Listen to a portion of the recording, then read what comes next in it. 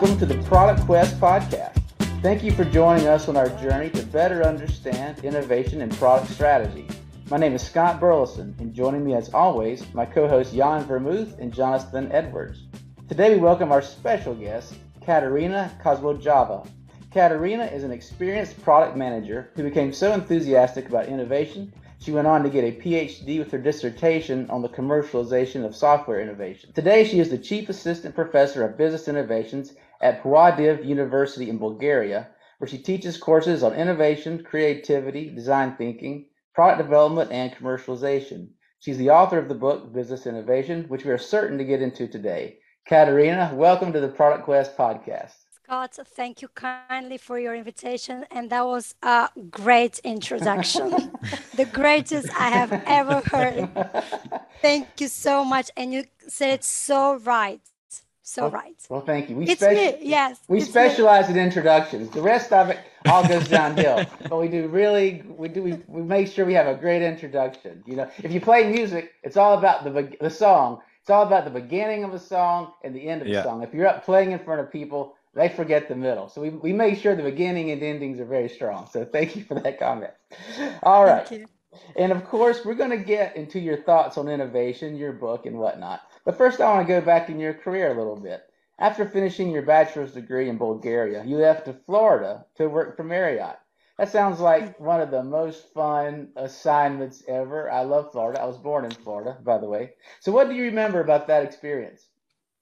It was really a great experience. I have finished, actually, my bachelor degree was hospitality management. My bachelor degree, I was in the Marriott in Marco Island. It's a Marriott resort there. I have a professional career training program there. So I was put on different positions there. Great experience, great place, great friends, lots of experience in this field, really. Some of my greatest years.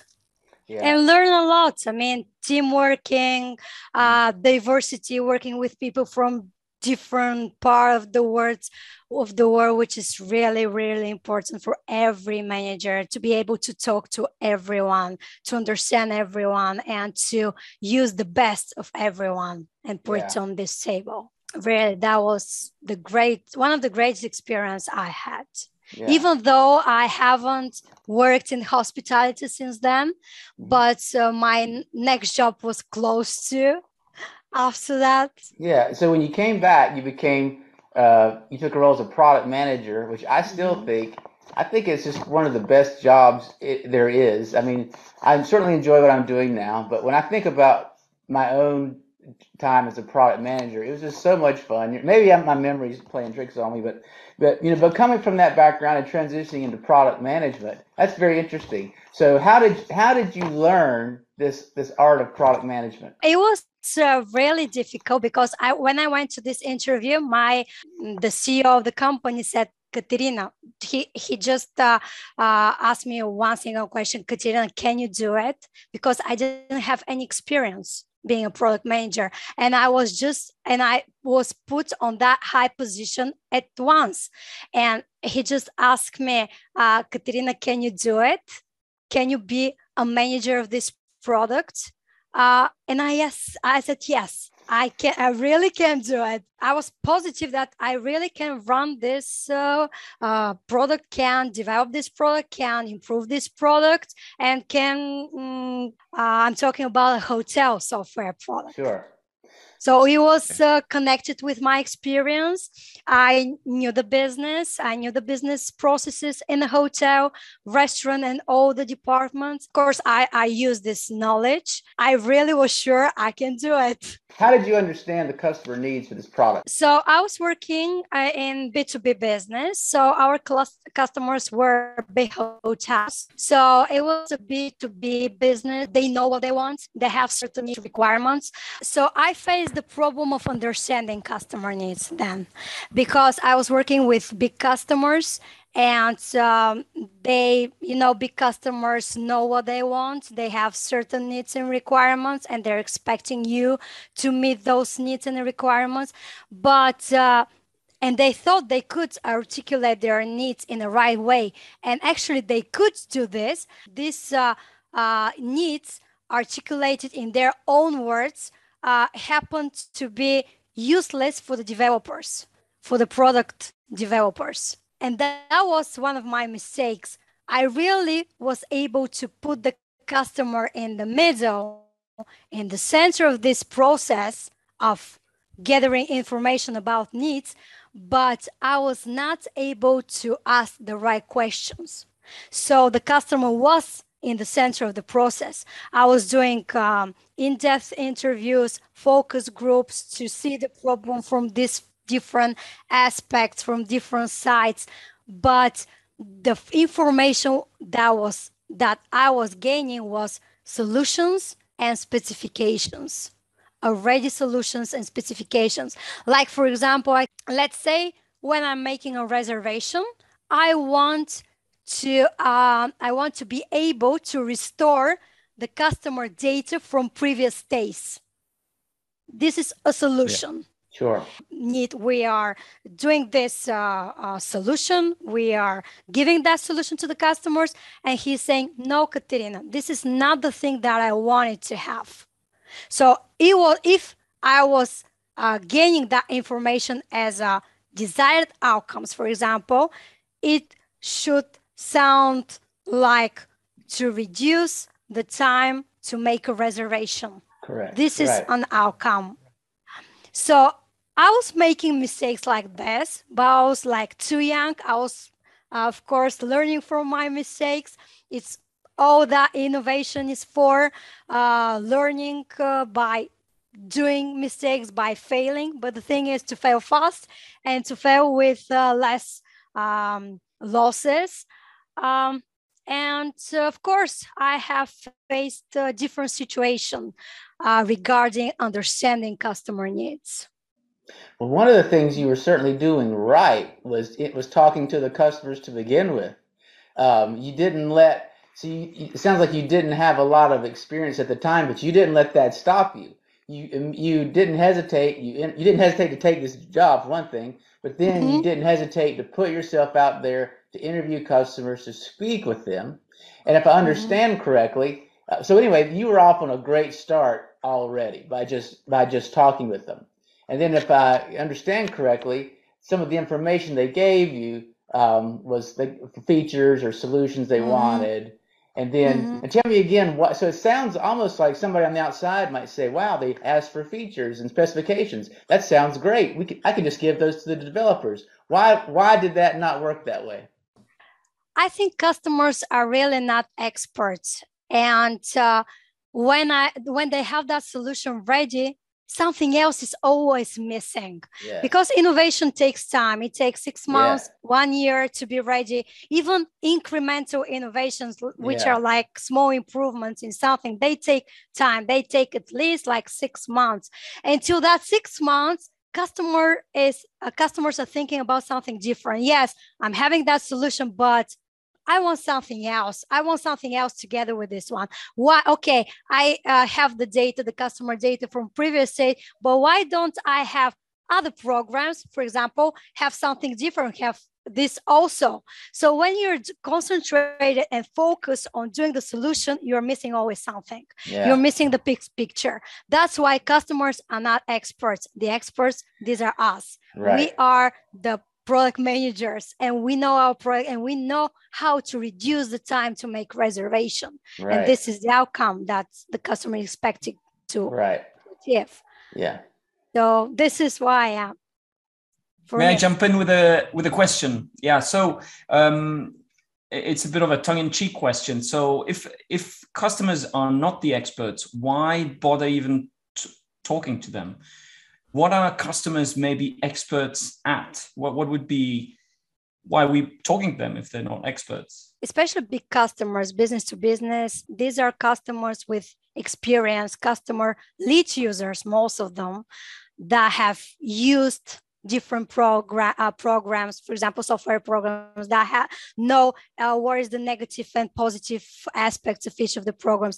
So they are a source of information, like a great source of information for sure. But we need to analyze that information, put that information in the correct statement, a statement that could help us improve the product. All the possibilities that this problem, all the business processes that this product could cover. So we know the product in a greater range, not just this small piece of it. So we can use that information for customers, because there are the people who are doing the business processing. One of the things you said is customers are quick to ask for solutions and specifications. And then you said you like to get to the outcome, which is perfectly stated. Reduce the time to make a reservation. Where did you learn about? I'm assuming, is that when you say outcome, are you referring to like an ODI, outcome driven innovation outcome? Is that what you're referring to? Yes. Okay. And right now, actually, I'm writing my monograph, and I'm making an integrated model where I merge the ODI strategy or process with the stage gate process, and using instrument of this design thinking too. So because I really think the most valuable thing for us to be able really to merge different models in the innovation process, to apply it, to integrate in the process in order to make successful and predictable innovation, to try to make the process more predictable. Oh, yeah. I love that word predictable. Because I think that's what a lot of companies are looking for.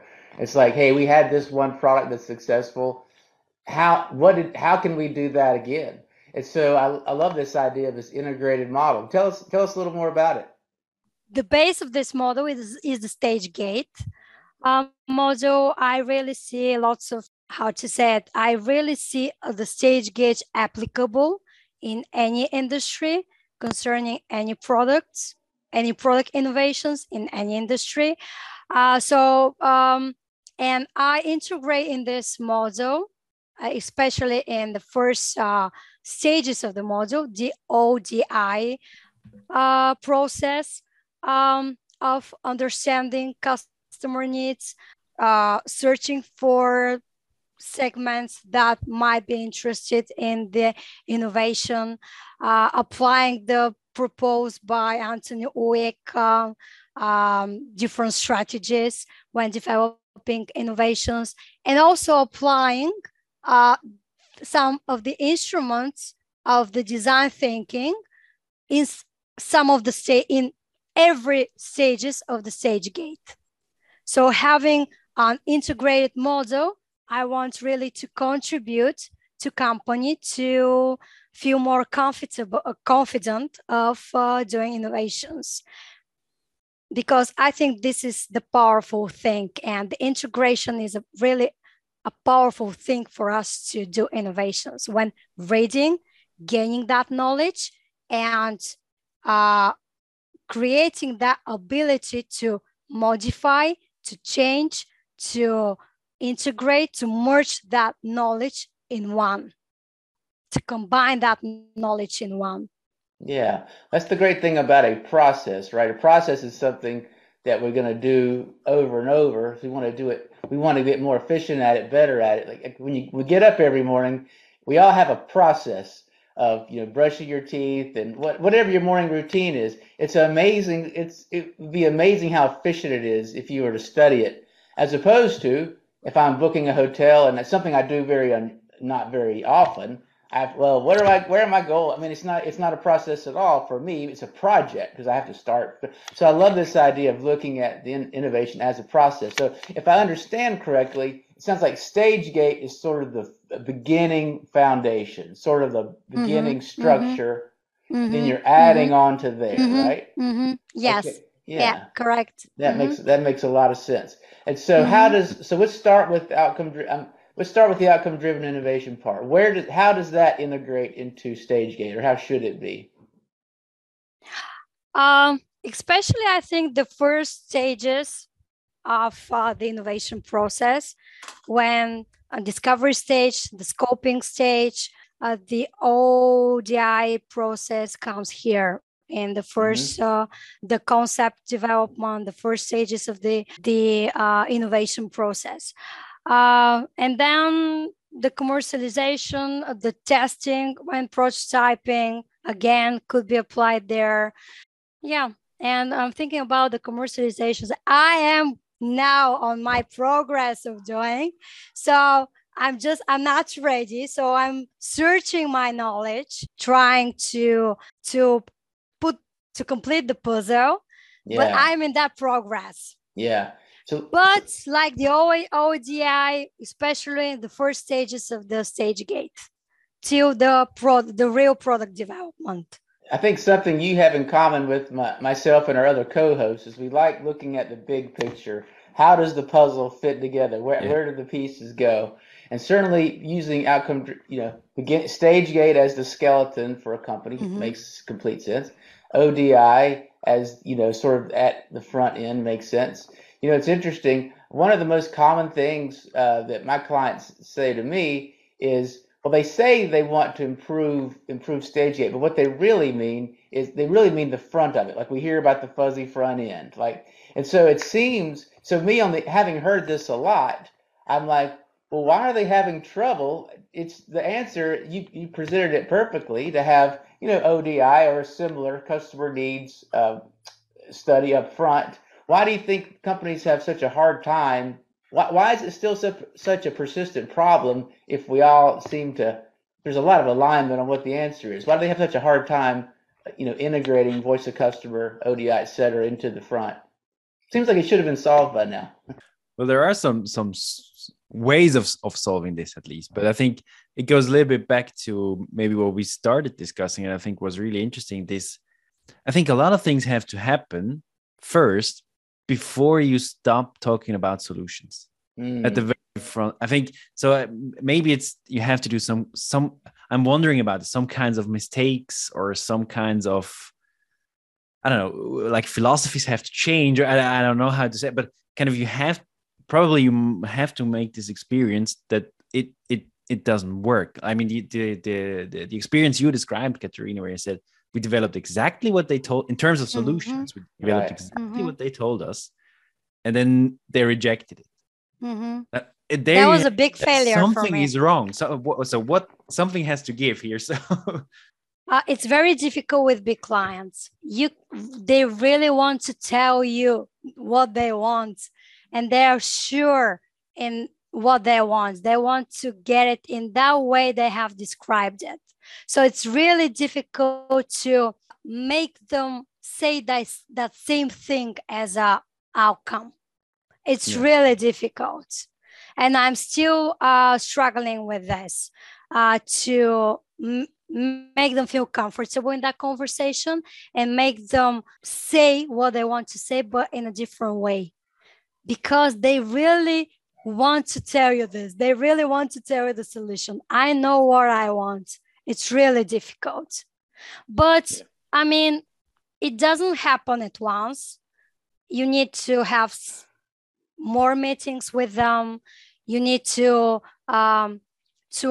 for me to make them describe what they're doing, the job.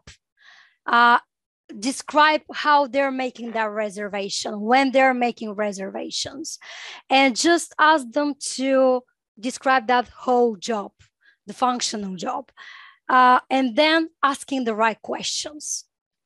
You are the person to make them answer your question, and that way to transform that solution in job and outcome. Yeah. It's up to you. So the moderator, like the researcher, us, for me, has a central role in this conversation. It's up to us, really. One of the things I really love that you said is you said you still struggle to get those words right. I've been doing this a long time. I struggle to get those words right. It's not easy. It's one of the things about jobs and outcome-driven innovation in general is that it's so simple to describe at the highest level. A customer hires a product to accomplish a job, And now we have these criteria they use, these outcomes. You can describe it perfectly. And so it's wonderful because this is an idea that communicates well. You can explain it all up and down an organization, but then that hides some of the difficulty in executing it well. But one of the themes that I'm really hearing from you that I really like is patience. You said, well, you have to go back to them. You have to have more conversations with them. Mm-hmm. And one of the things that we noted even as we started is it sounds like you started interviewing folks before you had this insight of what you should be looking for. You sort of learned, well, that's not getting me, that's not helping. I need to learn more. Outcome-driven innovation, jobs. Wow, this has part of the answer. But now that you understand that intellectually, in practice, you're still sitting there with somebody else, having a conversation like we are, trying to understand what their criteria are, what their outcomes are, and it's very worthwhile. But I really appreciate the fact that you're not suggesting that it's easy, and I completely agree. Yeah. No, it's not. And this is the longest process. The first stages of the innovation process are the longest. Yeah. So really, we need to be sure that we have done our job to understand it, and then to go on in this process. But actually, with business customers, it's really difficult. But I think it could be easier with customers. I mean, with how you say it, not consumers business customers, consumers. I think it could be easier with consumers. Actually, with my students, we're doing the Make the Wallet exercise. It's a really nice exercise. The students are divided into groups, the developers of the wallet and the consumers. And we're doing exactly this thing, how to improve a wallet by understanding customer needs, understanding and defining properly customer needs. I love that. I want to hear more about this Making the Wallet. It's a very nice exercise. It goes throughout the whole process, the innovation process, from the first stages of understanding and defining the problem, the concepts, the developments. We're doing actually a prototype of that product, but and then they're using the instruments of the design thinking, like the low fidelity prototyping, high fidelity, the feedback capture grid, all instruments very useful in certain stages of the innovation process. So it's really fun. Katerina, I might have to steal that example. I might have to steal that. I can tell you more. Do you want me to tell you one more question for creativity? Like creativity for me is really like a very powerful, again, concept term, business term for innovation. There are no innovation without creativity for me. And yesterday with my students, what we did, I have put some company names on some sticky notes and product names on other sticky notes. So I have two groups of sticky notes, company names and product names. And for example, in company names, you're having American Airlines, for example, Starbucks, McDonald's, IKEA. And you need to pick a note from the first group. These are the companies, and a product from a second group. So the exercise is, what if tomorrow we cannot develop the product that we're currently developing? What we will do? So for example, you're picking IKEA, and from tomorrow, IKEA is not doing furniture, but for example, juices, drinks. So what we're doing, are we going to exist, to continue existing, or to stop doing our business? So it's really challenging. So the idea of the exercise is that IQ would apply its approach to building or designing products relating to their existing products. So the approaches they use for their existing products to a new product that's outside of the realm of what they usually do. Is this the idea of the exercise? Yes. Something totally different that has different resources, technologies. Maybe some of them they're not acquainted of, but so that's does life. Does that imply you would have to build the juice maker from scratch and every morning or something like this? So we're generating idea. What if tomorrow we're doing juices, not furniture? What if from tomorrow we're not doing flights, but doing, for example, lights, lamps? I'm particularly intrigued if IKEA was doing these things, because I imagine I'd get these cryptic instructions of little cartoon people and they'd provide me tools. But what would be an example? So if IKEA was making juices, what would be an implication of that? How is that different than, I don't know, Starbucks making juices or something? It's a matter of generating idea. We're starting by applying and generating an idea. We're applying different methods. Like some of my favorites are, I don't know if you know the how, now, wow metrics. It's a really nice tool for generating idea. Or how might we? Of course, we will use the brand. What is IKEA famous for? We do not need to reposition this product. We can use that positioning of the furnitures in customer minds, but for some other needs, not the needs that furniture meets, but some other needs of being thirsty. So definitely we're gonna use the brands of IKEA, the loyalty and customer delightful the brand, but producing something else. And I think it will be a success. Yeah. Well, creativity is a whole interesting area all to itself.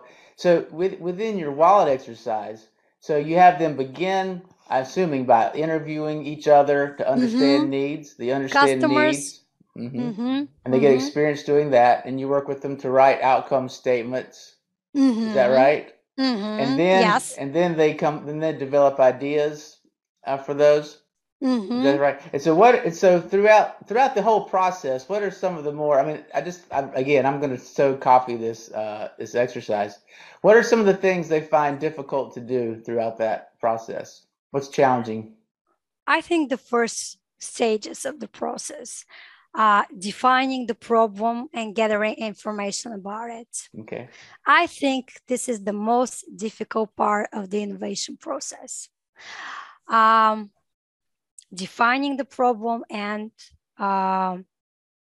gathering information about the problem before creating the concept of the problem and then development. So I'm positive that this is the most difficult part in the innovation process. And the second difficult part for me is the commercialization stage, for sure, because I think company knows what to produce, what to develop. They know what technology to use. They know how to improve their products. But I think, and based on the researches I have read, not just in Bulgaria, that they experience difficulties with the commercialization stage of the product, with introducing, because we know that there are like very good products that turn to be unsuccessful on market because of. I want to come back to what you said about the most difficult was the first, defining the problem. And first of all, I find that's also true with regular projects with big companies. So, but why do you think? So it's interesting to me that with the student exercise, the same phase essentially is also the most difficult. I don't know that I would have guessed that. Why do you think they find that? What makes that difficult? And this part of the innovation process, we need that information in order to continue. We need to gather as much information as needed. We need to see the problem from different sides, different aspects. For sure, this is the stage that takes the longest time to be completed, but we need like a very a rich base of information in order to be sure that we have seen the problem from different sides before deciding what really we need to do as a solution. We need to talk even outside the company, inside the company. This process is multidisciplinary, I think. We need to talk with different people with different knowledge, backgrounds, different points of views. So that takes really long time. It needs knowledge and skills to be completed, that process to be completed. So not everyone. So some people are very good at generating ideas. Some people are good at the marketing stage of the innovation. But I think that process, that first stages need our experts. It needs expertise. Not everyone, I think, could deal with that first stages. This could be a person who is really trained to do this. So that's why it's difficult. Not everyone can do this. Yeah, a lot of good points there. I think one reason it's difficult is it's a lot of work. It's a lot of work. And so there's just the amount of work. And I love what you say about it needs, well, several times you said we need to talk. We need to talk. We've got to gather information. There's different people in the company or customers, whoever, there's bits of knowledge here and there. To just copy what you said, we need to talk. We need to have these conversations to align we had a great talk with Jan's company, Biat, in our last session. And one thing about their process is they begin with getting the business intention, if I have that right, Jan. Yeah. And so in other words, for a particular project, what's the business intention? What's the business's job to be done? And what I found is different people on the team, they don't always have the same thing in mind. Oh, yeah. And Absolutely. To your point, Katerina, you said it takes expertise to navigate that conversation. Part of, in my experience, it very much syncs with what you're saying. It does take expertise. And part of the reason is navigating those differences. And if I'm on the outside, I don't really have a strong opinion. Or if I do, I'm trying to sort of suppress it.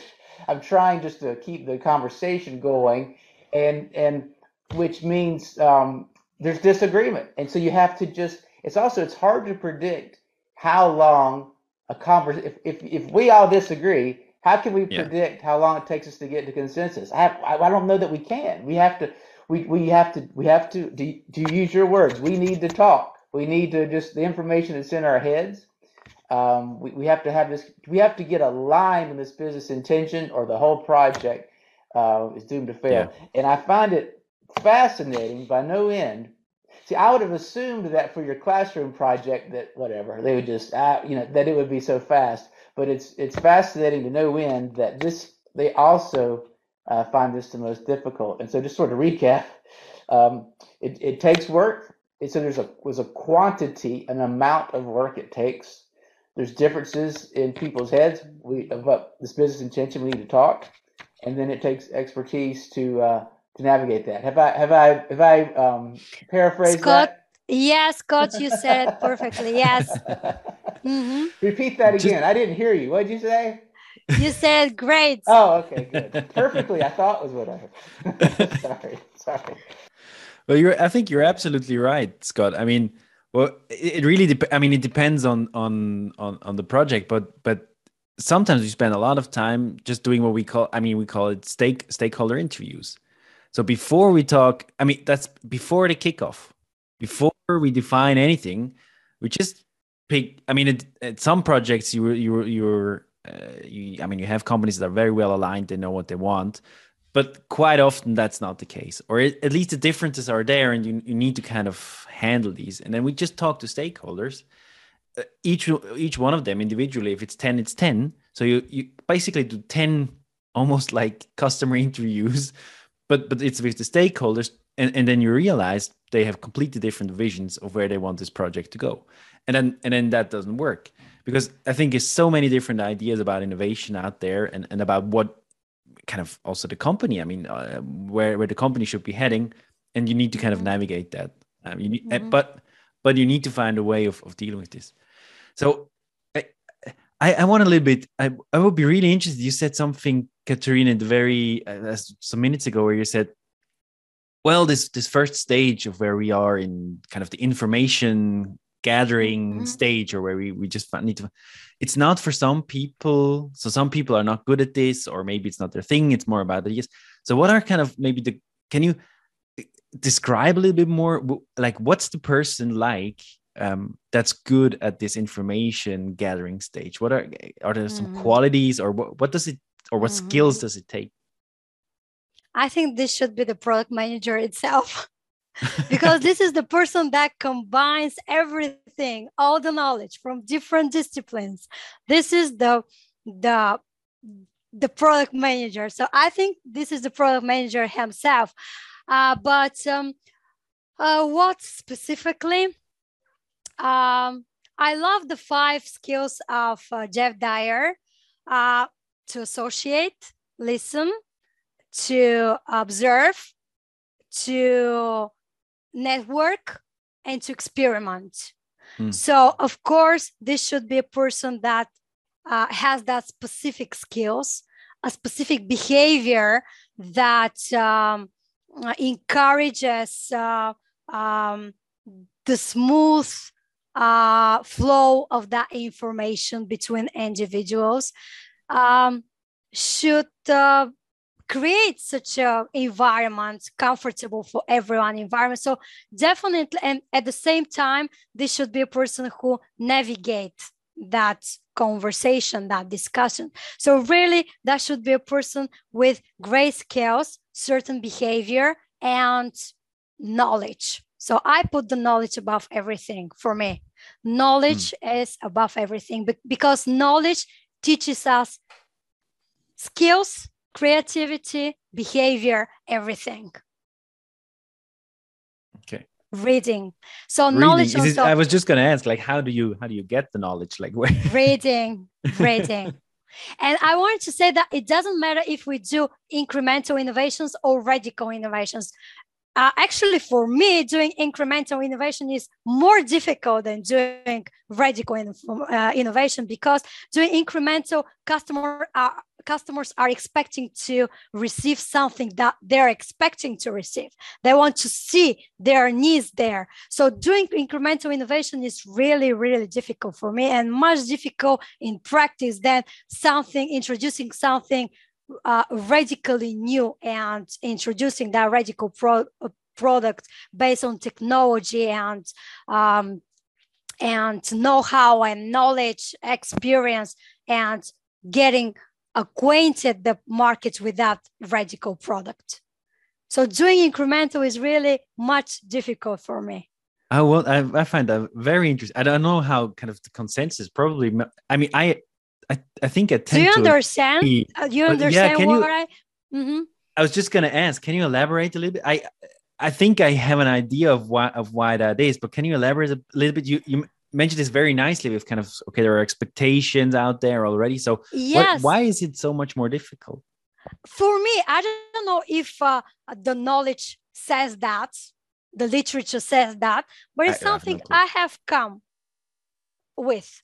That doing increment, because improving something that already exists, this thing is used by customers. They work with it, and they are expecting this product to improve every other year. They have certain needs, and they see the solution of their needs, or they don't see the solution of their needs, and based on that they reject or accept the product. They talk nicely about the product, or they don't talk nicely about that product. But always there in the incremental innovation, there are certain expectations that we need to meet.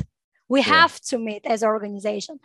When we're doing radical innovations, it's really, I think they're more like a technology push innovations. We're introducing something new, and we're making people know about this new product, something that will change their lives, that they will change their behavior. And we need to convince them that the product is good. They don't have any expectation. They're trying it, they're loving it, or they're just not loving it. But that's why I think it's much easier. It's a commercialization. It's up to our abilities and knowledge to commercialize that product in both situations. And here I think radical innovations are more difficult to be commercialized, but not more difficult to be introduced to market and to make people interested in them because they don't have any expectations. Yeah, I think it has a lot to do. I mean, you mentioned the morning routine, Scott. I mean, I think humans are such creatures of habit, and I mean, I include myself. So difficult to change. If there is a product out there that they've been using for years, and you change it too much, so that they really have to change their habits, that's when you're gonna get backlash. That's when they. But you have to. So I was thinking about this when you were so kind of matching it. You have to move the habits a little bit, because every kind of innovation requires a change of habits on the side of the customer. Big or small, yeah. We usually don't like those things. So usually we are at first time, yeah. At first, but it has to have a really, really big benefit that we change really our habits. And then, so I think I that's why I intuitively kind of agreed with kind of making the next generation of something that already is really loved in the market is very, very difficult. It's a very high, because you have to change it, but not too much. And now, what are the dimensions to change the product on, so you don't make people angry because they like you for some reason?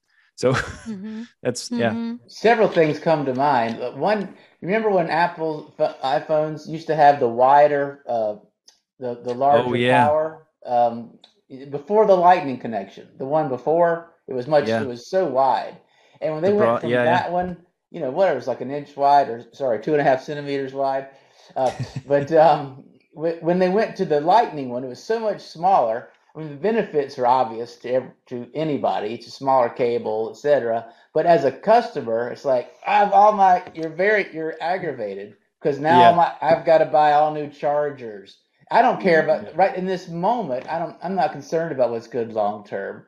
But I have to change. Just change. And Jan, I wish I could say your exact phrasing. I'll get it on the recording later. But you said something like any innovation requires a change in habit. Something to that. I thought that was really, really good statement.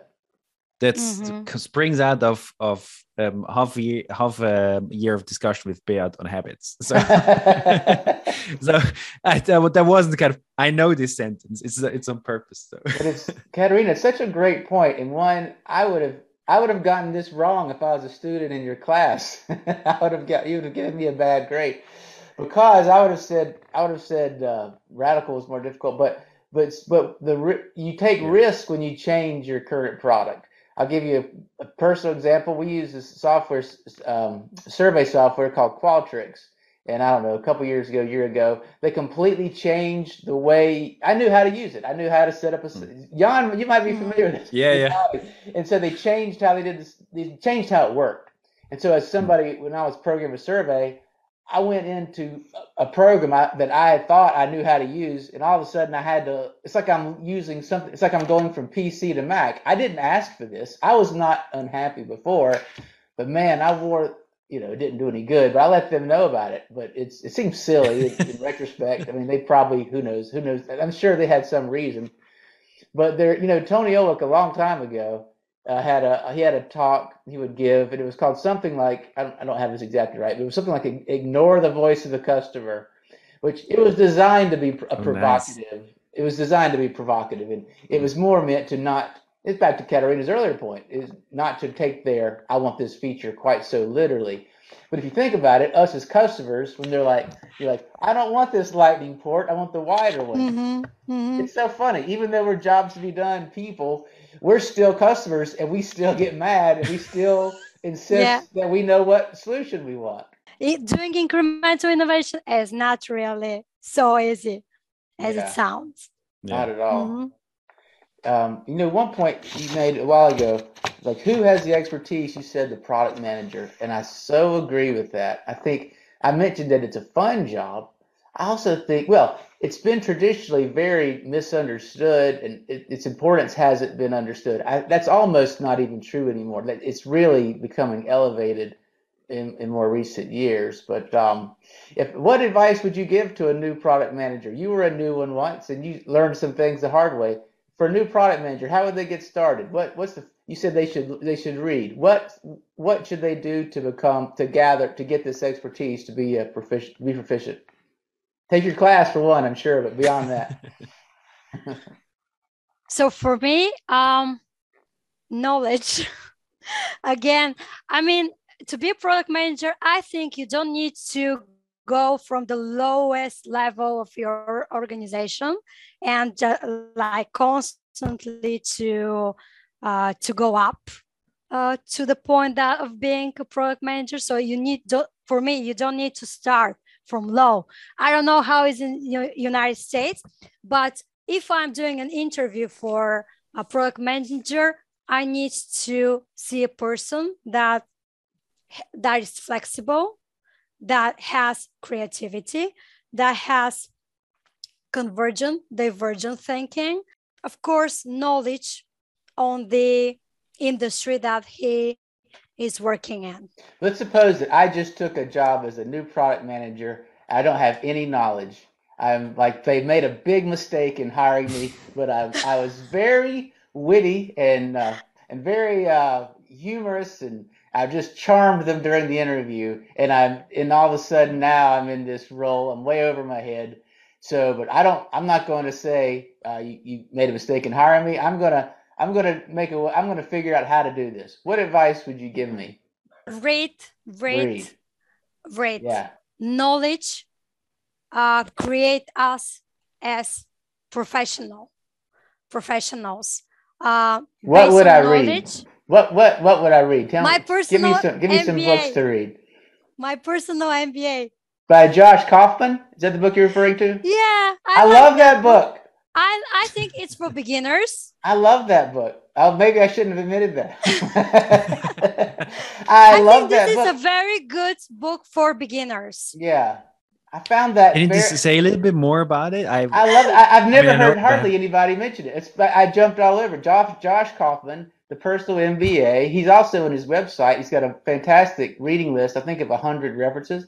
I just found it to be very good, and I've not heard anybody mention it before besides me. So you've got me highly interested. So the personal MBA. So describe it, Katerina. Why would you recommend this book to a new product manager? These are we need to start that house from first steps of the house. Mm-hmm. Yeah. So the personal MBA is a good start. It's very all the concepts, the terms are presented in a very understandable way, even for beginners, people who are young in the business. And he describes the business processes in one company. He describes the different terms, the most important terms in concerning business practices and business processes. So I think you should start from there. I don't know. Now my books are really focused on innovations, but I can continue with, for example, let's say the DNA of innovations. I think it's Jeff Dyer's. I'm not sure. Yep, the DNA of innovations. Yeah, but is the innovators DNA? Yeah, the innovators DNA. The innovators DNA. Yeah, that's the correct title. Innovation and entrepreneurship. It's a classic one. Disruptive innovations. I don't know where's the title. Is it by Clayton Christensen? The Innovator's Dilemma. The Innovator Dilemma. Yes, right. Yes. Mm-hmm, mm-hmm. I would suggest you read the Oslo Manual. It's a European document of the European Commission where all the terms, but it's again, innovation terms are explained. It's for beginners. It's the Oslo Manual, but it's again focused on innovations.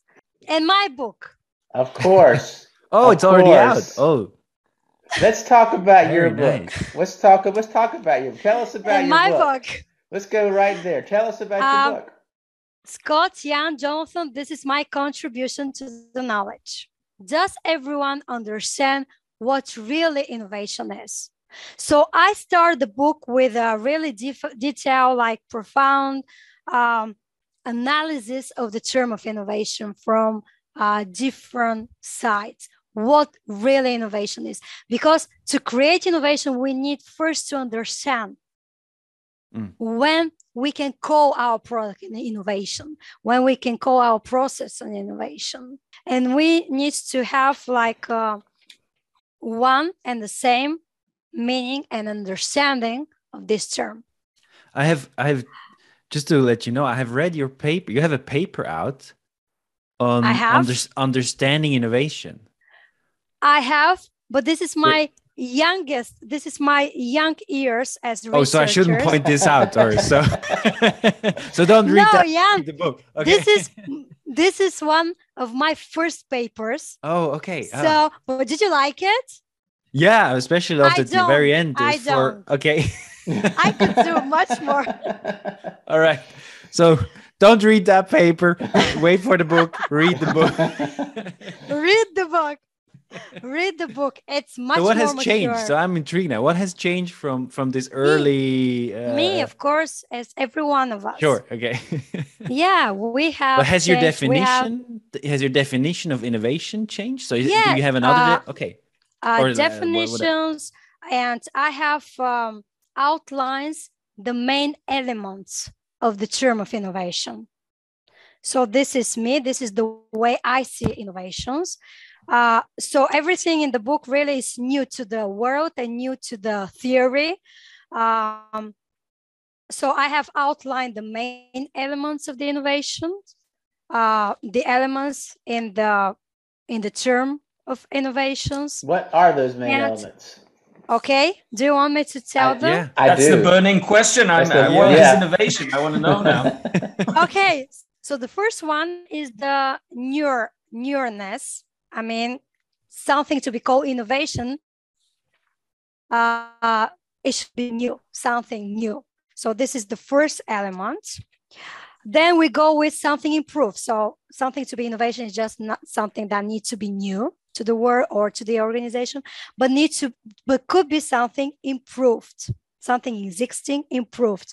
The second element is the perception of the newness. So Everett Roger, do you know Everett Roger? It's the diffusion of innovation theory. I think it's a great theory, and we can all use that knowledge from the diffusion innovation. Yes, yeah. It's a great book. I think we can use that knowledge in our innovation process. There are lots of principles of the diffusion that we can do, that we can use in the commercialization stage. Very useful thing. So the perception, his words, the perception of the newness is also we can call innovation. It's an instrument for change. Of course, innovation leads to change, to adaptivity, is the ability of the organization to change and adapt. Of course, it's a competitive advantage. So firms, companies create innovation to keep their competitive advantage, to retain their competitive advantage. It's a process. Innovation is not a single act, but a process. And it starts with an opportunity. And this is something I also focus on, opportunities for innovation, sources for innovation. Some of them exist, some of them we need to create. We need to be able to create, to see or create opportunities for our innovations, opportunities that do not yet exist. So this is also a skill of the product manager, to see that opportunity, that source of innovation. Actually, our conversation right now is a source of innovation. I'm sure tomorrow, every one of us will have ideas how to change something, how to do it better. So but it's our ability to see that conversation as a source for innovation, as an opportunity for innovation. And then the most important element, this is the implementation. So we cannot call a product or a process innovation if it's not implemented. And there are different aspects of that implementation. Implementation as introduction to market. So something is developed and we introduce that product, for example, to the market. So we can say that this product is an innovation. It's not necessary to have a capitalization of this product, but just by introducing it to the market, we make that product an innovation. So this is the one side of that implementation of the innovation. And the other side is something that is used. So implementation as the exploitation of the innovation. So this is the other aspect of, so not just introduced, but used by customers. So but that's successful in the market, minimum, or? It doesn't need to be successful on the market. Okay, a product to be called innovation. It needs to be introduced to market. The market should know about the existence of that product. This is the implementation stage of the product. So I can implement it in one single customer. For example, in software, we're doing many products that we implement in one single customer. They do not go to other customers, to majority of customers. One is enough for the product to be called innovation. So it doesn't need to be successful, commercially successful on the market, a product to be called innovation. And innovative company is the one innovative company is the one that has implemented at least one innovation throughout one period of time. For example, 1 year, 2 years, it depends. But to introduce, so this product to go out of the company and to see the world, to be introduced. So this is the one aspect of that implementation. So at least the product should be introduced to market to be called innovation. The next one is to be used and to satisfy needs, to bring value to customer needs. So, and this is the essentials. All the innovation exists to bring value, right? And so, and this is like an element of the need satisfaction, an element of the innovation.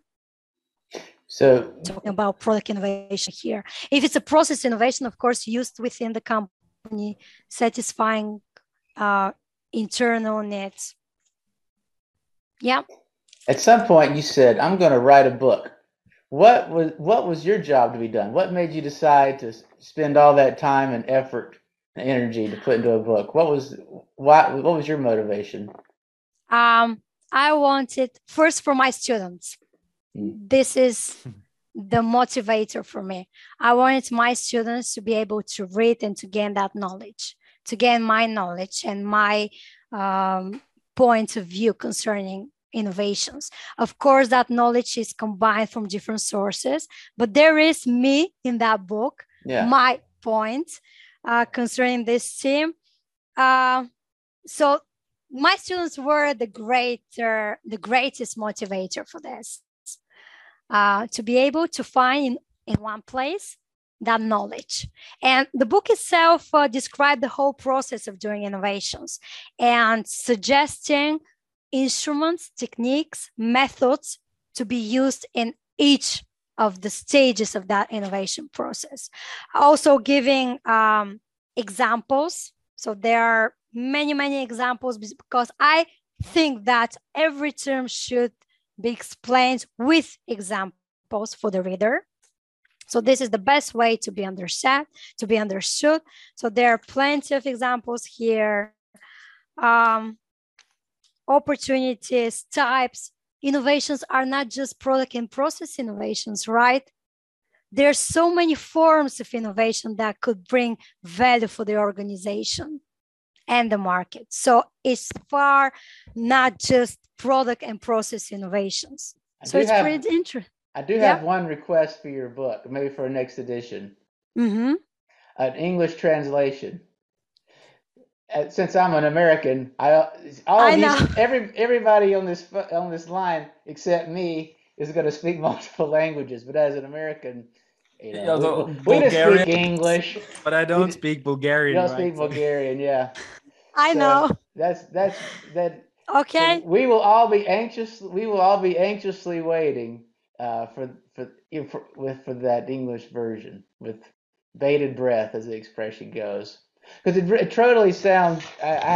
It's very impressive that what you put together, and you know what? Especially with the audience you had in mind, and the audience was your students. You wanted them. You wanted to create something so they had a better experience. A book that covered it from A to Z. You didn't see anything out. You saw an opportunity, to use your own words. You wanted something that was complete for them. And you created it, and it's a lot of work writing a book, and it's fun too. I keep getting tempted to do it again, and then I'm like, oh, stop it! It's like an evil thought. Just don't do that. So I really also applaud your motivation for writing it, as to provide a better experience for your students, and I have to imagine they're quite fortunate to have you. And I'm definitely going to research more about this wallet experiment. I think that's a fantastic. I may be harassing you later to ask you more about how that goes. But one last question. Or not exactly the last one, but what's next for you? What's next for Katerina? Next is my monograph, and my next stepping stone, which is associate professor in innovations. Yes, but this is still to come, and I'm very eager for this. Well, congratulations. Congratulations. Yeah. They're fortunate to have you as of your students. Now I really do have the last question. Okay, this is a new one for us. Okay, so if you were going to host an innovation conference, you're the product manager of the whole innovation conference. As part of this conference, you're going to bring all the attendees together and have them to watch a movie. What movie are you going to have them to watch? Surprise for my co-host. Me? Yeah, you get to choose the movie. Everybody's going to watch it. What movie are they going to watch and why? Meet Joe Black. Meet Joe Black. Well, that's interesting. And the last scene. That's life. What can we say? So Meet Joe Black and The Last Stand. Is that right? Well, it's very innovative, because as for one, and you gave us two. So you've got your own. You had to improve upon the instructions, which I think is fantastic. Meet Joe Black and The Last Stand. But why the? I'm gonna go to the second one. Why The Last Stand? What about that? Why are you gonna have us to watch that? It makes people think. Or is life? That we're living the most incredible thing, and we need to make it a better place. Yeah. To live. Well, 100% agree. I just saw this innovation the other day. It goes under a tractor and it kills weeds with light. So I don't know how the light knows what plants to kill and not, but anyway. But that's to your point. That's innovation, making the world a better place, because what's it not doing? It's not putting chemicals or all the other things they might use that hurt the ground. The light presumably doesn't hurt the ground. And so I think we think about innovation so much as how it helps a particular business, but it really helps to solve meaningful problems for people. And we're very appreciative for you spending time with us today, and you've dedicated your career to it, and we've certainly enjoyed this conversation. Well, Katerina, any final thoughts? I want to thank you. I haven't felt more comfortable in any discussion. Thank you for giving me that comfortable environment. And I hope I will see you some other time too. Thank you kindly for this invitation, conversation. You're very welcome. And I'll definitely be following up about that wallet. Well, Katerina, it has been a pleasure. Thanks so much for today's discussion. And that, friends, concludes today's Product Quest podcast. Please send any comments or ideas for future shows to productquestpodcast@gmail.com. And We will see you next time. Thank you, Scott.